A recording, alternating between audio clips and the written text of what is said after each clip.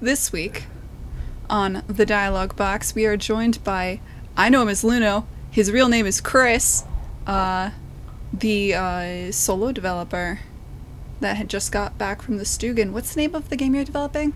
The name of the game is called Year in the Trees. Year in the Trees. It's beautiful. It's, I'll admit, I just, 2 podcasts ago shat on pixel art, so I feel bad about it, but, the aesthetic... No, it's okay. I love the aesthetic. I love the color palette you went with for Year in the Trees. I think it's a beautiful game.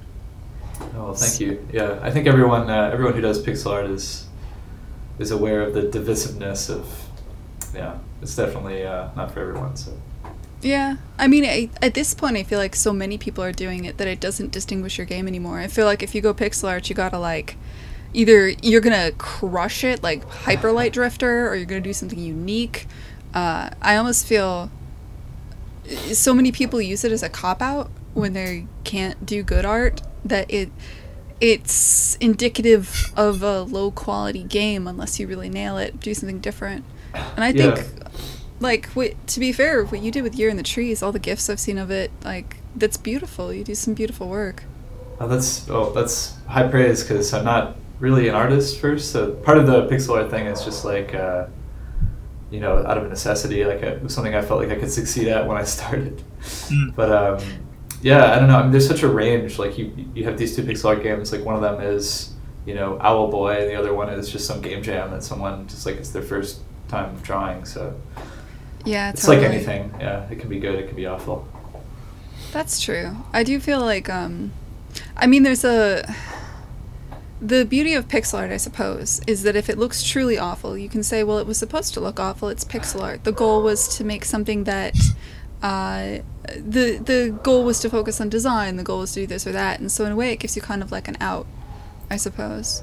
Yeah, that can be. I mean, it can, you can have a really tight, great aesthetic game that's just ASCII, just old roguelikes that have really well-considered ASCII. Okay, really, I have to admit, I've not witnessed that. I'm sure you're probably... It's out there, yeah. You're probably right, but I haven't personally seen that.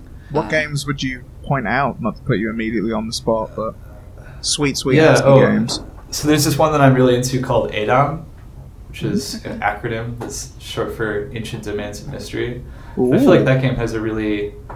it's just all ASCII characters. It's really just kind of just really tight and really just well considered, and it's just programmer art, but the programmer has done a pretty good job. So pretty game and programmer art are the opposite ends of the spectrum. Yeah. It's weird. Well, it's I think the programmer maybe didn't realize that he had this aesthetic sense when he started, and I think the game that he ended up with is actually pretty, I don't know, just something to it. Soul. Yeah. It has soul to it. It's something unique. It's timeless, it's stylized. Yeah. Shit, cool. Shit. I mean, I can get behind that. So you're not an artist by trade. How did you fall into this? How did you get into this? So my background is music. So I studied music in school, and then I also did computer science. And after college, I was doing the music stuff for a while. I was a piano player at this resort hotel for a year, and then the money was really bad, and I also worked 7 days a week. So then I kind of was all right, well, I did this tech stuff too. Let's do that instead. So I kind of was doing programming after that. Oh, okay. So you also just had a background because you programmed for fun, and so you started programming more? Yeah. I studied, I did a double major in music and computer science. Yeah. Got it. Okay. I missed that part. It's weird. It's weird how many programmers I know that actually do have, play an instrument or have some kind of background in music. Yeah, there's some correlation, maybe studying music and math or something, that probably just learning how to learn something and develop a skill. I don't know if they're related, but... I'd like to truly be good at any instrument takes a lot of time, which is definitely the case with programming. I mean, I don't even know if that's an innate ability. I guess it is, but it's so mechanical and based on problem solving that you need to learn that it feels like something you need to dedicate yourself to, as opposed to, obviously you need to dedicate yourself to art or something like that, but a lot of people can be born more naturally predisposed to it. I don't Yeah, know. totally. I'm not particularly good at anything, so I couldn't really. And I've not tried hard. Couldn't comment. But it sounds like you have. And it's going together quite well. How's the game? Is the game out? Is the game coming along? It's coming along, yeah. It's still early. I'm kind of ramping up to pitching more publishers on them. So Ooh. I'm reaching an early alpha demo that I'm going to pitch with. So after that, I don't think it makes much more sense to work on the game. Like, spending more time on it now isn't going to make the pitch any better. Like, so... I see. It's So kind of how? reaching the point Okay, where- so your process so far was, I just want to understand. You started out as you were a double major. You were playing piano. That was your passion. You loved doing that. But it was like Yeah. you had a shitty dead end job, and then you got so you started programming more to get some money, and then at some point, when did you start working on Year in the Trees? Yeah, Is so, this your first game? Yeah, this is the first game project that has any kind of noteworthiness or scale to it. Okay. I've done indie music for decades now, nearly probably 16, 17 years. So I've been doing that since high school, playing in bands and The genre releasing a of record. indie. Yeah, indie rock. Yeah. Gotcha. Cool. And you so then you started how long ago did you start working on Year in the Trees? Just to I sometimes these things fade in. Oh, you yeah, can't say yeah. the start time was. No, I started working on it probably about 2 years ago. So as a way to learn Unity, I was just kind of goofing around.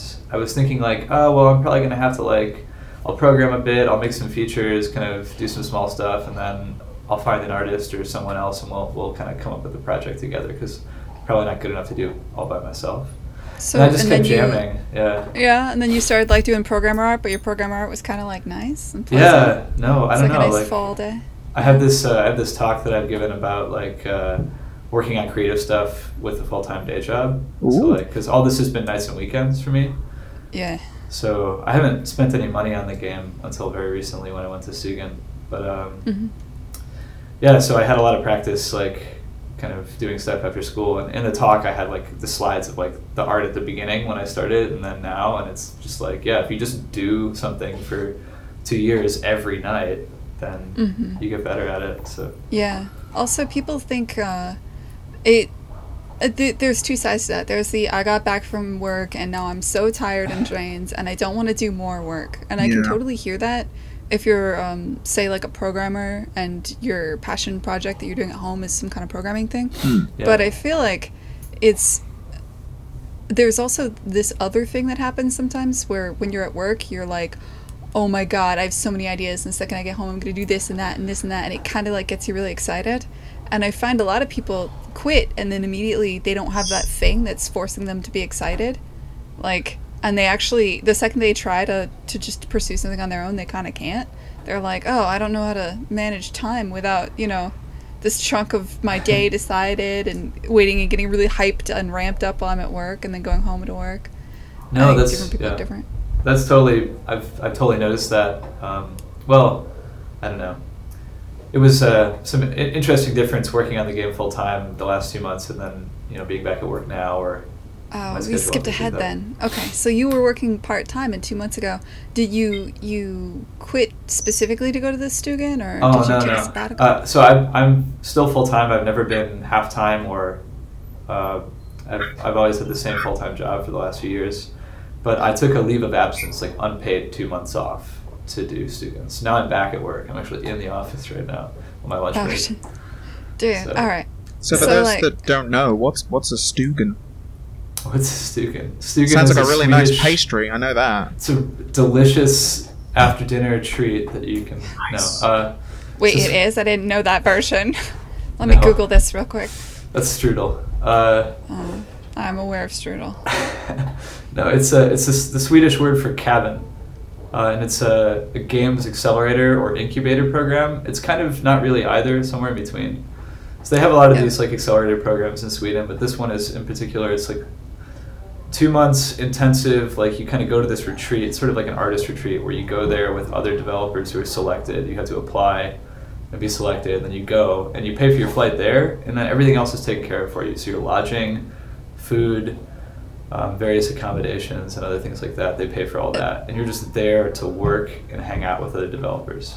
for 2 So months. William Cheer talked about this last week, I believe, or 2 weeks ago, and I think he is this paid for by the state or is it entirely covered by the fee that you pay? No, so yeah, there are other programs where there's like these grants and state funding and artist grants and things like that. This one, in particular, it's funded by the founders, which it's Jana and Tommy Palm, and then Oscar Berman. So these are like Swedish games industry veterans who kind of did really well and wanted to kind of give back, so they've started running this program themselves. But they also get other sponsors from the Swedish games industry, so I'm sure there is some government money in there too. But mostly it's just kind of their personal accelerator program that God, I fucking love this industry, man. Yeah, That's it's so cool. Like nothing like that could ever happen in America, of course, but. Hey, we have we have way of unofficial stuff. Like we have the Boston. There's the Indie Cabin, for instance, here in Boston. It's not the same. It's nowhere near as cool. I'm sorry. You're right. No, it's cool because like all I paid for was my flight there. So. Yeah, damn. Like, they just paid for That's everything. So. And you, this was something. It was a pretty fierce competition to win this, though, right? Like not everybody that applied got in, obviously. Yeah, I think they said something like that. There were maybe 400 applicants or something like that. So they select 20 developers ish. Mm-hmm. So. And then you go. Yeah. All right. So fuck, man. Like, what was that like? You went there. You won. You must have been super fucking jazzed. Yeah, I won. I won the competition. No, I was very excited. Yeah. You applied. You got in. Not many people do. And then you had to take 2 months off of your life to go live there. Yeah. Did you get a lot done on your game, or was it actually kind of distracting? Yeah, like it was. What happens there? Like, what do you do? Like, why did you even want to go? I guess is also another question, because I have a sense of like you've said it's like a incubation accelerator thing, but like, what made you look at it and say, oh, I got to do that? Like, how would it help and stuff like that? It's sort of. I think it kind of depends on your situation. They kind of do an interesting job of selecting developers at kind of different stages of their career. So there were some more senior people who had been in AAA and are now indies, and there were other people who were like just out of school, really young.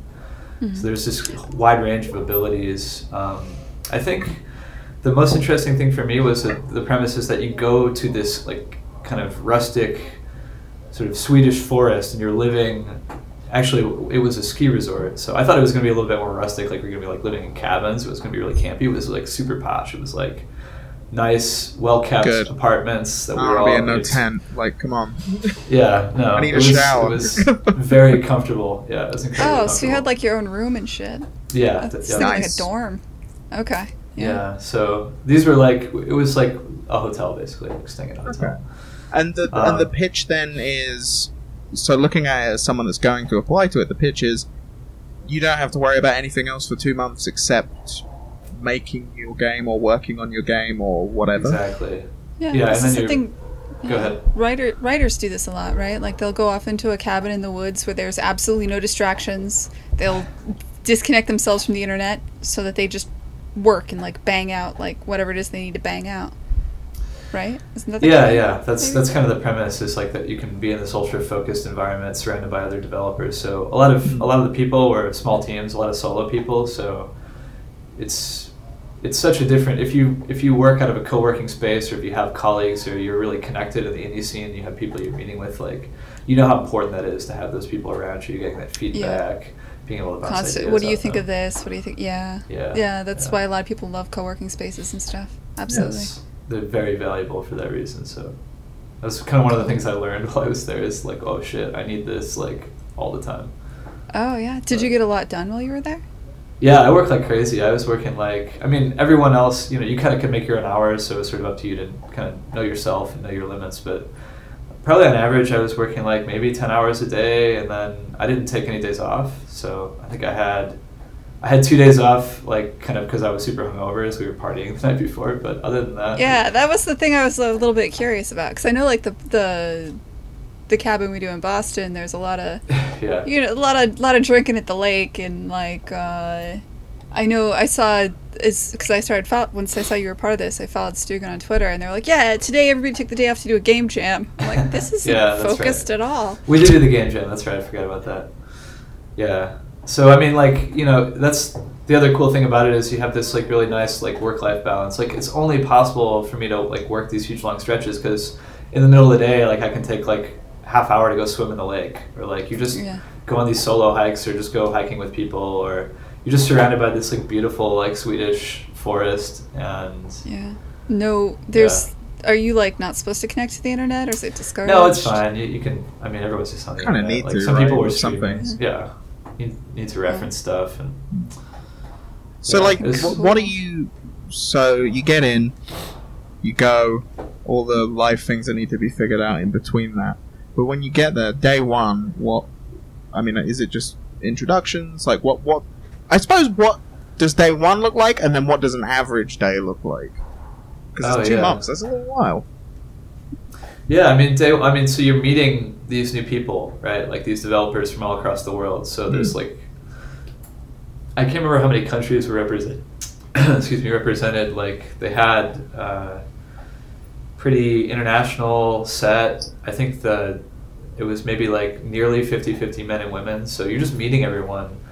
And luckily, I think our group meshed really well together. Like everyone was cool. But the first day, you're just meeting people, setting up your workspace. You have to do a ropes course, a ropes course. We did trust fall. No, we didn't do any. We didn't do any icebreakers. It was just kind of like we just went for it. Nice. And so what's an average day when you're there? Like, what are you doing like in the day to day? Other than just like, because everyone always talks about we're going for it. We had pies and we were hanging out, and it's like, what does anyone do? Like, what gets done? Yeah, it's really boring, honestly. Like the average day was like woke up. The meals are at set times, so that kind of like makes you pretty. Your schedule is kind of set for you. So get up, go to breakfast. Usually I would eat breakfast at my desk because like I need to like read the internet for 30 minutes before I do anything in the morning. It's a bad habit, but. I'm the same. So do that, yeah. So that's being human now. Being human now is just reading the morning Twitter or whatever. So do that, eat breakfast. Everyone else would come up there finishing breakfast, and we're just in our workspace together, and then just work. Like sit there, just a bunch of nerds on computers. Do you guys have? So when you said you were in your hotels, I thought like you would work in your own room, but you work together in a shared space. Yeah, I didn't mention that. So you stay in these cabins where it's kind of like 2 people per room. So you have a roommate, but you each have your own room. And then you go travel to this like sort of main building, which I think normally it's like, I don't know that there's an English word for this, but it's kind of like a guest house, or like it's like a restaurant / event space. It would be like the mess hall in mess hall, something like that. So you go to that, and everyone has there's a couple different rooms. So there was like a big room with like, I don't know, maybe half the people, and then there were a few smaller rooms. So like if you needed to have your own room, you could try to take one of the smaller rooms. Then you could also just like, everyone had laptops, so you could just kind of go work downstairs or sit outside, sit in the hammock. And they provided all the equipment? They provided monitors, and there was Wi-Fi and Ethernet cables, but the Wi-Fi was like a little spotty. But other than that, you just had to bring your own laptop and whatever gear you needed. So. Okay. Well, they're aiming at people that are already doing something, so presumably you're going to have all your shit already. Yeah. There was some famous, like Tom Francis, I think was the first time I ever heard about this. He did Gunpoint. Yeah, he worked on that one at the Stugan? Heat Signature was the one he was working on at Stugan, yeah. Oh, Heat Signature was. Okay. Also, Andrew Schuldeis, the Tunic guy, he was there 2 years ago, I think. That game was really working cool. Working on Tunic, or working on Tunic. Yeah, I know Kate Gray was there as well. Yep. Kate Gray. Just because she was the first person I heard about it, because I'd worked with her a few times, and then I saw I'm at this thing, and I was, what the fuck is this? And looked up and was like, oh, sure. Yeah. Yeah, she was like the host, I guess. So they bring in one media person to kind of host and make videos and do social media and stuff. Yeah. Chris, this could be you, Chris. This just became relevant to my interests. Hang on a minute. I didn't realize that was a thing. Hang on. I could get my life paid for 2 months? What? Yeah, I'll do that. Fuck, I do that anyway. Yeah, that'd be right. Your wife is like... Stugan, come on. Let's go. Let's do this. Here he is, right now. All right, I guess you're down here. The most generic-looking guy you could find. Bam. He's right here. Anyway, so... I'm sure that's how they choose people. They're like, who looks the least generic? Yeah, who's the least offensive looking? This guy. But so you're in the common working space. What are you working on while you're there? It's the game, like you're just physically working on the game. Is that normal? Like, or is there people that are working on different aspects of games, or like? Yeah, it's not normal to work on games, man. Don't work on I know that. I've no one interviewed should enough work developers. on games. I've interviewed hundreds of developers over the years, and I've picked up that point. But like, it's so is what you're doing the norm there? Like everyone is kind of working on a solo project, or is there different things going on? Yeah, there were a lot of solo people there. There are a few small teams of 2 or 3. Yeah, I mean, you pitch them on the project you want to work on, and then you're there to work on that project. So they expect you to, Gotcha. You have like demo day at the end there's like a finale in Stockholm and some demo days. So you need something to show. You have a presentation to do. So like, I think in the past they've had people that have kind of worked on, they haven't been super focused, but like they really want you to, you're there, they're supporting you, you're going to work on your game and have something to show for it at the end. That's amazing. Did you get a lot of good press out of it, do you think? Like, did the press show up to the thing at the end? Yeah, there was a little bit of press. I did meet some publishers, so that was good. Mostly, I think, for someone like Gwen, I don't think this program would necessarily, I mean, if you're already indie, maybe if you're in a situation where it would be like cheaper for you to be there than where you're currently at, it could be nice, but anything would be cheaper than Boston. Yeah. There's a reason I live in a basement. Well, Right. No, London might be more expensive. I'm sorry, Chris. London's It's a little London. bit. London is. This is again. We should both be doing Stugan and Gwen. You could be working on Kine. I could just interview you again. We're doing this anyway, but like, we don't have to pay this. Living in one of these major American cities or in London, honestly, yeah, pretty much anything would be cheaper. I'd slum it at the Stugan. It sounds great. Yeah. No, Anyway, more about you. I'm sure, for you specifically, because I know you don't have like a huge community of people. Yes. Yeah. Right, and you don't. So I bet, and this is your first game, and I bet it was like amazing and fun and pivotal, and being around other people who can critique your game and give you feedback constantly, like the constant feedback loop, especially. So it's, if you have to reach out to somebody and be like, hey, I put a build up, can you check it out at some point and give me feedback, that's one thing. Right. Whereas if somebody's sitting next to you, you can be like, yo, I just tried out a new control scheme, can you play it real quick? And then they just play it right there, and then you immediately have that feedback. That your iteration loop is so much faster. No, yeah, that's exactly right. If you're just kind of, I mean, even if you're Tom Francis, like when he went there, he already had a huge audience from Gunpoint. So, I mean, there's value in just like, if you're solo and you don't have a co-working space, it's like you said, just being around other developers is really good. Yeah.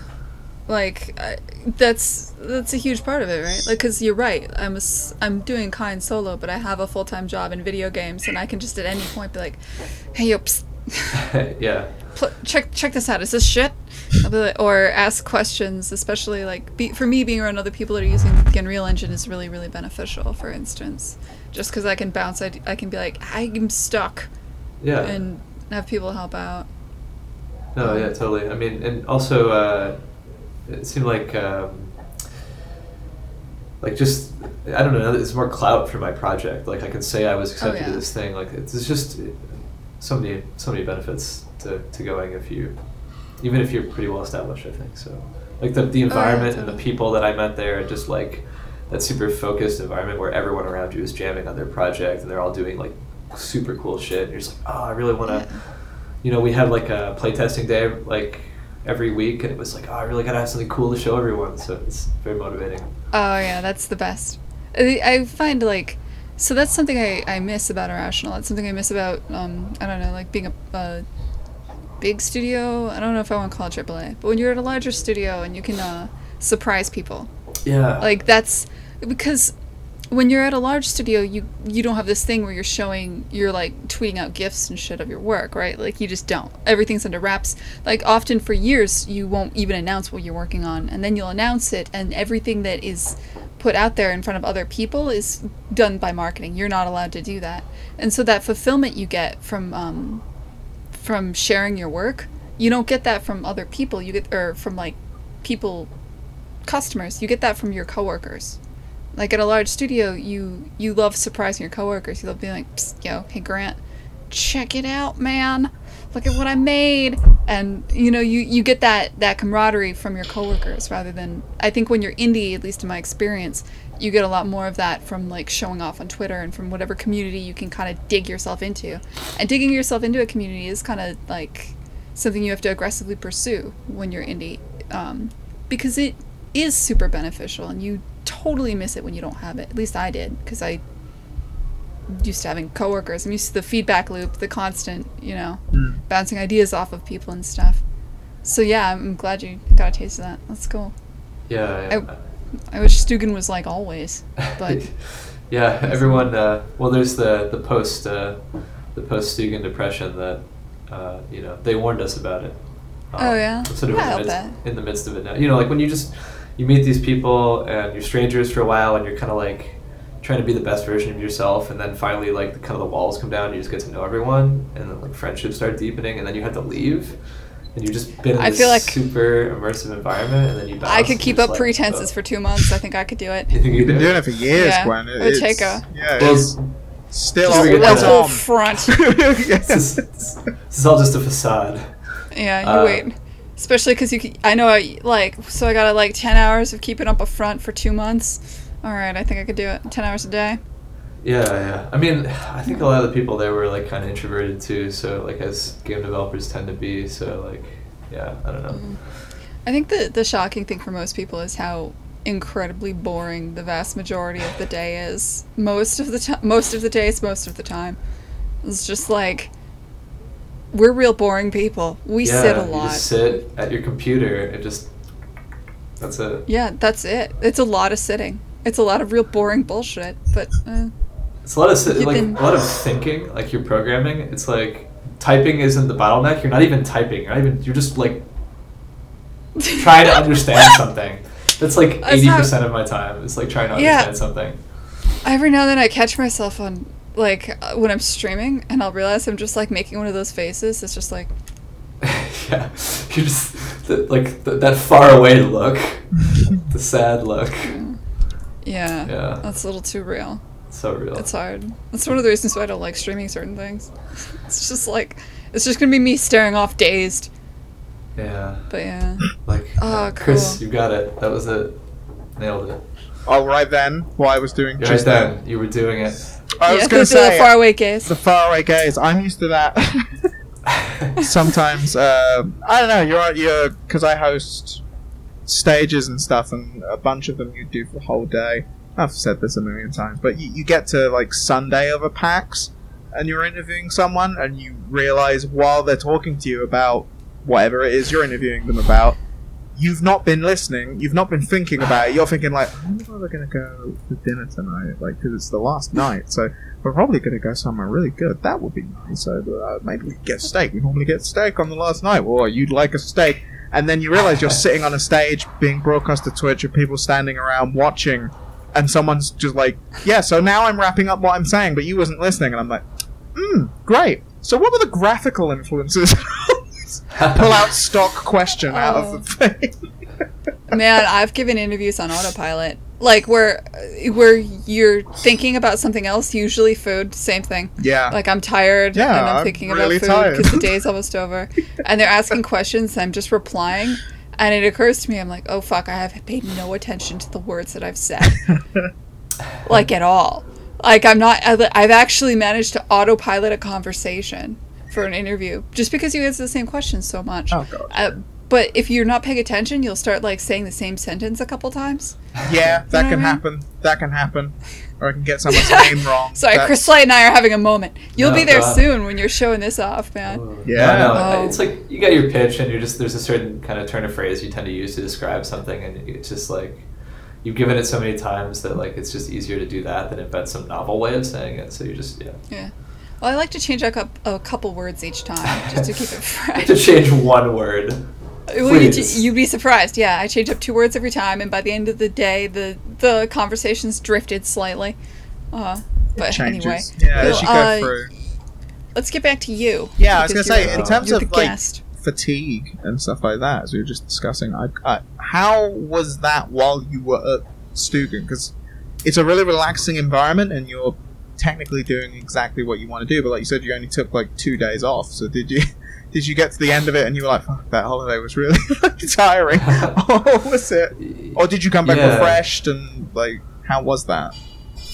Man, I don't even know. Like, I wrote this, like, super long blog post, but, like, I can't even... It's just, like, that was, like, a time that just, you know, it's just crystallized, like, in the past, like... I can't even think about it. Like, you can't think about what happened at what point. It's all just part of the Stugan. It's just kind Stugan is just a period of time. Yeah, I mean, like, because, you know, it's just working on the game all the time, and yeah, I don't know. I don't feel burned out yet, hopefully. So I think it was good. Like, it's cool. I don't know. What was the question, man? Like, I don't even. I've just lost it. I'm sorry. So I'm gonna go with you are tired now. Yeah, that's the takeaway. Yeah. I want to talk to you about publishers. So you've decided. When did you decide you were going to go with a publisher? I mean, smart choice. I don't know. I haven't. I guess. Well, yeah, I don't have a deal or anything like that. But I'm interested in talking to publishers. Yeah. When you started making, when you started making this, you were a year in the trees. Did you intend to make it entirely yourself and release it on itch? What was your intention initially, and at what point did you think, oh, I want to blow this up to something bigger? And was it when you got into Stugan that you were like, this is real, or was it? Yeah, it was before then. I think when I started, I wasn't really sure what I was doing, and I wanted to do something that, like, I could do start to finish by myself, so that, like, it's just less risky, I guess. The game, of course. I would never, like, there are other projects where you see it, like, they have to scuttle the project because the artist left or they ran out of money. But this way, like, well, at least I can always just do it nights and weekends as I have been doing. So it seems pretty safe. I don't have to spend any savings. I don't have to take any risks. It's just something I can do. I've always wanted to do it. And then, you know, as I got more serious about it, and then especially after Stugan, I was thinking about, like, well, is there a way I could do this half-time? Like, could I get a, like, part-time job and do it half-time? Do I have a plan to bootstrap to some kind of early access? So now I've thought about that a little bit more, especially after talking to... One of the things that Stugan does is they bring in mentors from the industry. So you get to pitch your game to those people and have them play it and get kind of, like, industry feedback, more biz dev kind of stuff. So my plan now is, like, the game is, like, these 4 seasons of survival kind of fantasy RPG gameplay. So I'm going to kind of do them as chapters, and kind of the first milestone is just, like, pitching, raising some funds to do the first chapter, maybe half-time or full-time, and then I'll release that as early access, and if that goes well, we could do more. But so what made you decide? Yeah. So you decided, I want to work on this part-time or full-time. I want to make this my career. Yeah. At what point did you decide? Because at some point you either didn't consider Kickstarter. Oh no, I've considered it. It's I don't know.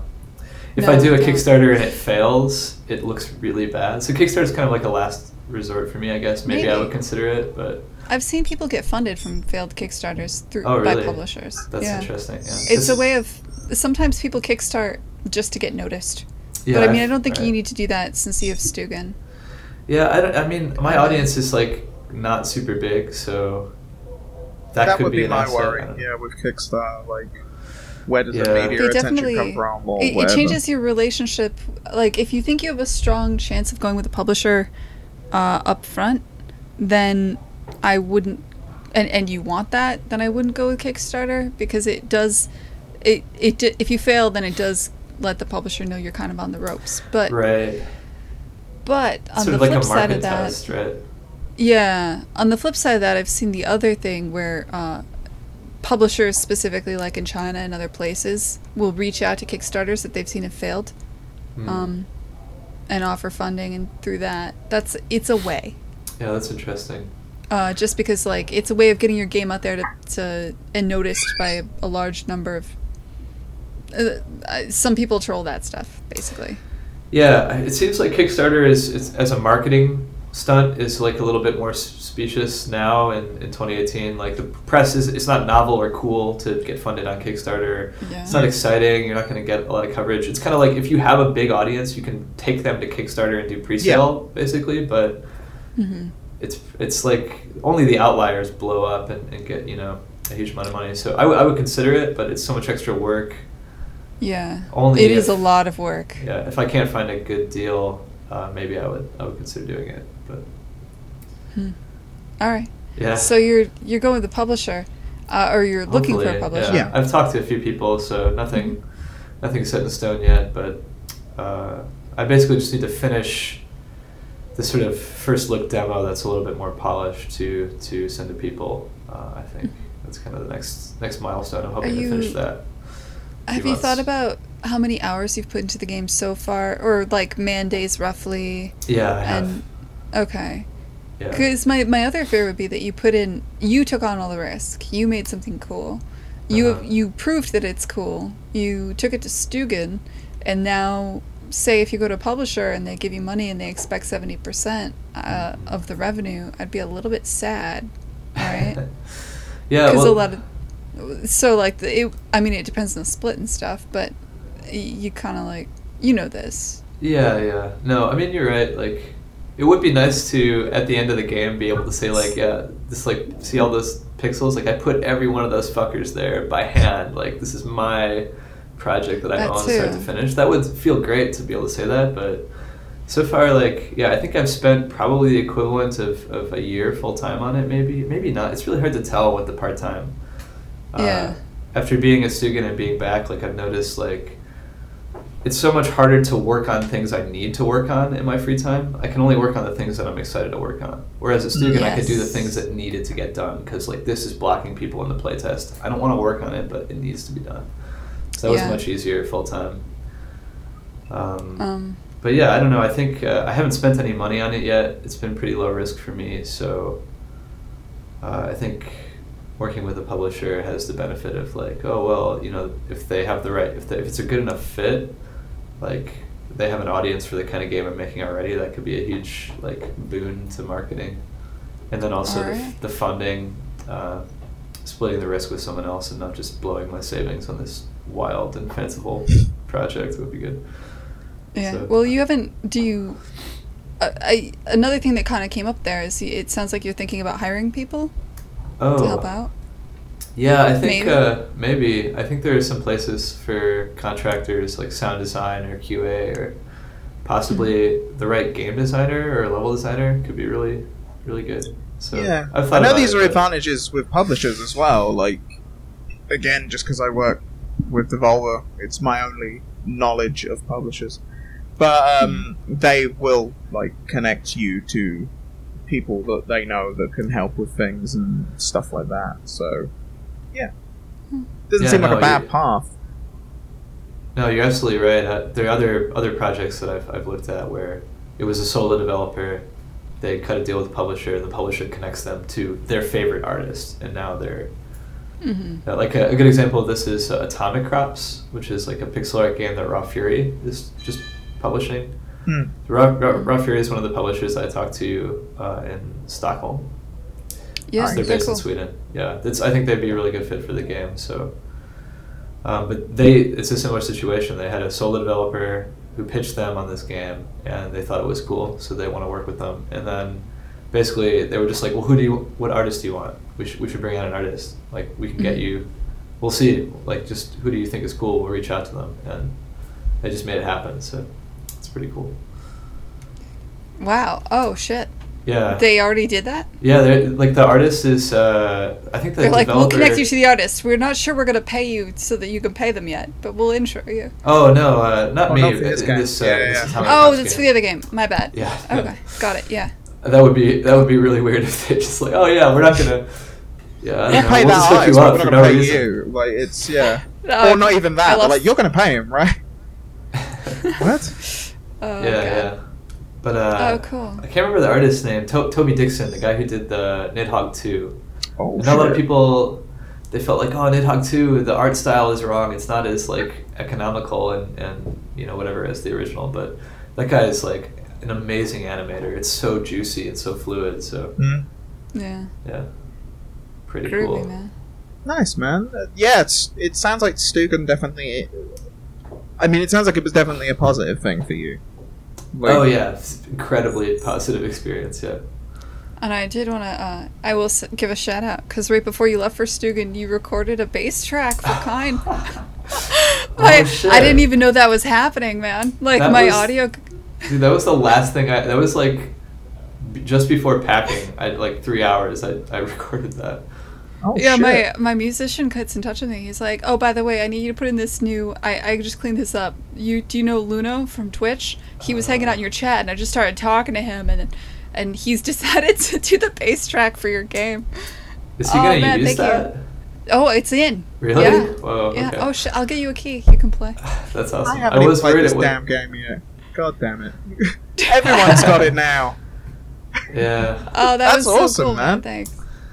I was worried it wasn't going to be good enough for, I don't know, like I play upright bass, but like that's not my primary instrument, so I was worried the intonation might be a little wonky or something, but I don't know. My musician She wouldn't even know. makes the calls Yeah. on the music. Yeah. I'm tone Not dumb. Tons. would be about where it is. I love musicians. I love music, but I'm bad at like picking them apart. Oh God, you should hear me try to give direction to music. Like, it's not what I want, and I don't know why. Yeah. No, it's the worst It's like if you client. do Mitchell's art, so patient. trying to. Yeah. Yeah. Yeah.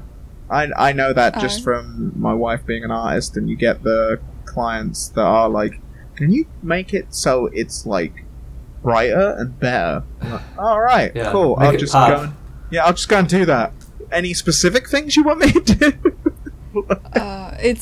It's all of it. Like, I remember I was describing the game to him, and he's like, I think what we need to do is have blues for the game. And I was like, no, it's not a sad game. And he's like trying to break down, blues doesn't mean sad. I'm like, I really don't think this is a good idea. And he writes this, he writes the music, and I'm like, oh, I love it. That's fine. Yeah, that's good. Whatever. I don't know anything. This is why I work with you. Yeah. But Nice. hey, I think we'll wrap it up here. Thanks for hanging out with us today. Yeah, of course. Chris? Thanks for having me. This is such a pleasure to be on the show. I'm a big fan of the dialogue box in general. So. Oh man, I'm a big fan of your Twitch streams as well, man. Shit. Yeah. Oh. Yeah. We should talk about Twitch streams. Which, all right, come back next time. We'll talk about streaming and if it is actually good or bad for game developers. Yeah. Or I don't know.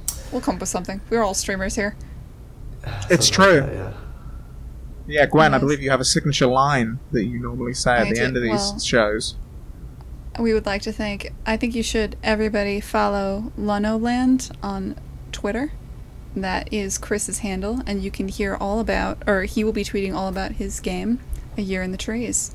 This has been Chris Slight, Chris, I don't know his last name, Smith. and Gwen Frey, Chris Smith, and you've been in the dialogue box. Was that the worst ending? Do you want me to do it again?